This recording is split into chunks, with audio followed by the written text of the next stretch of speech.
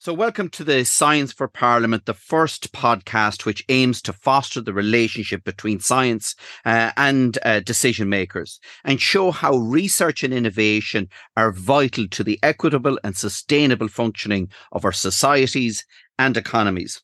My name is Dennis Naughton. I'm a directly elected Member of Parliament in Ireland for the last 26 years, and I've served as an Irish Cabinet Minister and on the Council of the European Union Ministers. I'm chairperson of the Interparliamentary Union Working Group on Science and Technology, which is based in Geneva, and it aims to inspire global parliamentary action through legislative work in the field of science and technology. This podcast aims to highlight the work of innovative scientists and get their perspective on what needs to be done to bring a world of science and policy closer together. And to add something different to the conversation, my guests are being asked to pick two numbers, each of which is related to one of 10 random questions, some of which will be asked during the interview. So on today's show, I'll be talking about nanotechnology and the economic, social and ethical implications surrounding its use with Dr. Cormac Coileáin. Dr. Coileáin spent 3 months as a researcher in residence in the Irish Parliament in 2021 as part of the Science Foundation Ireland Public Service Fellowship Programme and produced a report on the influence, risks and opportunities that nanotechnology holds. So I want to thank you, first of all, Dr. Coileáin, for being the first guest on the Science for Parliament podcast and taking time to talk to us about your research. You're very welcome. Thank you for having me here. So could I, first of all, maybe ask you to pick two numbers between 1 and 10? 1 and 5. That's perfect. Now, first of all, can I ask you maybe to explain to us in simple terms what your research area is all about?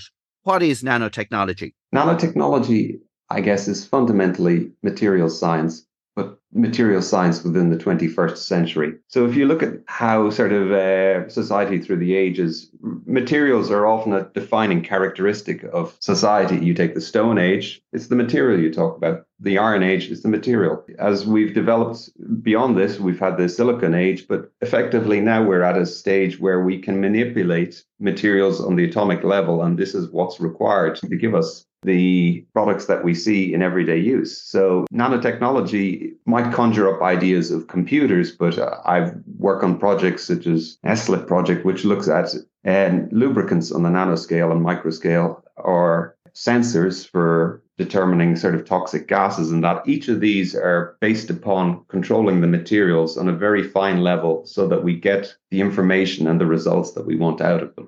And why did you take an interest in this whole area? We're talking about materials that you're looking at microscopic scale in relation to. What gave you the interest in this whole field in the first place?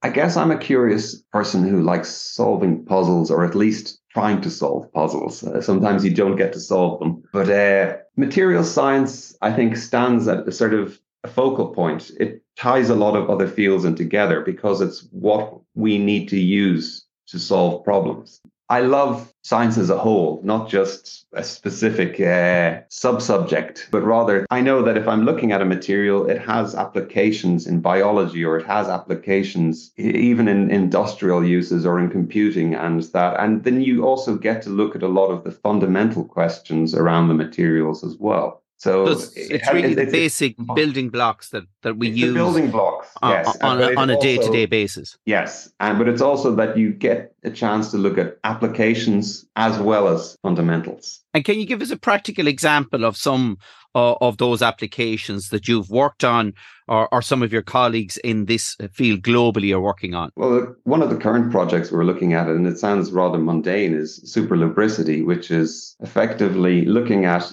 coatings on particles or on surfaces that would allow them to slide smoothly against each other. So why is that important? Reducing wear and tear. Wear and tear is important everywhere, so that you, let's say, use less. If you can control the surface, you need, let's say, less oil, which means the car parts will move more smoothly, the watch parts will move more smoothly, or even, let's say, the rotors in a wind turbine will effectively be less energy is lost due to friction and wear. And heat, that's just effectively wasted as heat. So better moving parts. Yeah, and so it makes them more efficient. And of course, they last much longer as well. Last much longer, yes, indeed. So look, you spent 3 months in the Irish Parliament working side by side with staff and meeting members of Parliament. So can you tell me something that you learned about politics or about the operation of Parliament from your fellowship, or something that surprised you? I suppose the pace of it surprised me as well. It's quite driven.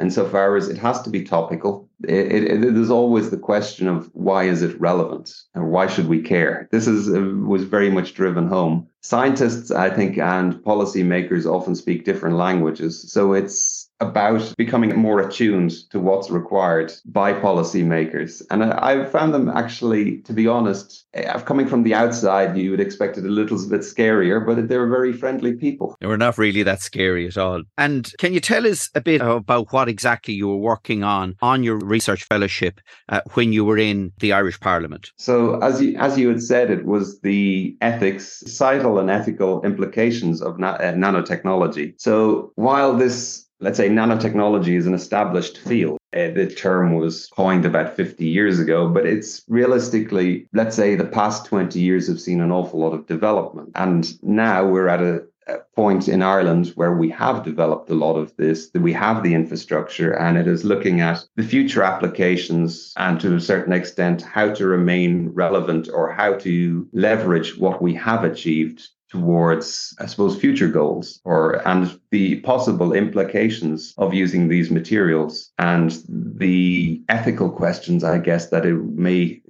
create down the road as to where we use these things, such as within, let's say, biology, or how we pass drugs legislation if there's nanotechnology in it, but also, let's say, environmental aspects, such as sometimes people are rather concerned, let's say, is it a scary new technology? But realistically, a lot of things in nature often work at the nanoscale. And so some of them exist already. It's the question of which new ones do we introduce? These are questions that do need to be posed before they become a problem. But the difficulty for us as politicians is it's very hard to regulate something when you don't know what it is. You're trying to preempt where research is going, where technology is going from a legislative perspective. How do we try and grapple with that? How does science try to grapple with that? I think effectively this will be a problem for everyone, but the issue is that if you are slow getting off the starting blocks, you've got less of a chance. By being informed and knowing what's happening, you can not necessarily anticipate the road it'll take, but at least not have to upskill in the language to understand the problem in the first place. This is, I think, a critical aspect. I think, let's say, things like AI have caught a lot of people unaware, and it is seriously fast developing, but ultimately it still relies on certain principles. It still relies, let's say, on computers and things like this, which rely on materials. And the question is, you can pick a point where you can pull at the thread and hopefully control it or regulate it on a certain thread. Yeah, and isn't that what's happening at the moment in terms of AI, that actually those that control the distribution of the chips that are used in AI are effectively controlling the expansion of that at the moment. But the difficulty is, as that research and technology develops, people will be able to individually manufacture the chips. But is that not where we're at today? It is to a degree, yes. And then you also have to think about, let's say, these are very power-hungry systems, and the demands associated with this, or let's say it feeds into data centers. Do we want these on our doorstep? Yes or no? Or if we do, how do we regulate for that? It's a many-headed problem, but nonetheless, as I said, if you are at least informed on the scientific basis of it, it shouldn't take too much to actually upskill to where you understand the conversation. Yeah. And look, the political cycle works on 5-year periods because there's an election every 5 years. So what would you like to see happen with your work that was presented at the end of 2021 in that 5-year period? Where would you like to see it? This is quite a difficult thing, actually. 5 years is sort of, let's say, it takes something from a fundamental idea to a product, often, let's say, closer to 20. So it is a difficult, or maybe shorter if you have a better idea and the resources. But I think that it would be nice to see that, let's say, the infrastructure that has been developed doesn't wither. The knowledge doesn't wither. That so the capacity that Ireland has developed isn't lost to the winds of a 5-year plan. This, I think, rather than being a specific outcome from my work, but rather that it is a sort of the people remain informed. And let's take it back a bit from the heavy discussion now for a minute. So you picked two numbers there, 1 and 5 at the start of the podcast. So question number 1 is, if a child stopped you on the street and asked you what science is, what would be your answer? For me, science would be how we try to understand how the world around us works, and then taking what we've learned and putting it together in a sensible way so that others can use it. I think that sums it up effectively. Yeah, no, I think it pretty sums it up all right. So do you have any advice for politicians in terms of engagement with scientists? How do we start this conversation? How do we start that engagement? I think effectively scientists are constituents too. This is ultimately, if you look at it that way, most of the time they are more than happy to discuss their work. And as a problem solver, by presenting a scientist with a problem, this is always a good place to start. The issue will be, I think, that scientists and politicians sometimes speak the same words but a different language. So a bit of patience is required. Yeah, and I suppose the one thing that we have in common is that we're all problem solvers, and it's about trying to find a basic level to start that engagement from. So, Dr. Cormac Coileáin, I want to thank you very much for talking with me today, and to remember that you can find a link to Cormac's paper and all of the Science4Parliament podcasts at dennisnoughton.ie or on whatever platform you use to find your podcasts. So, Cormac, thanks very much for being with us today. Thank you for having me, Dennis. Thank you.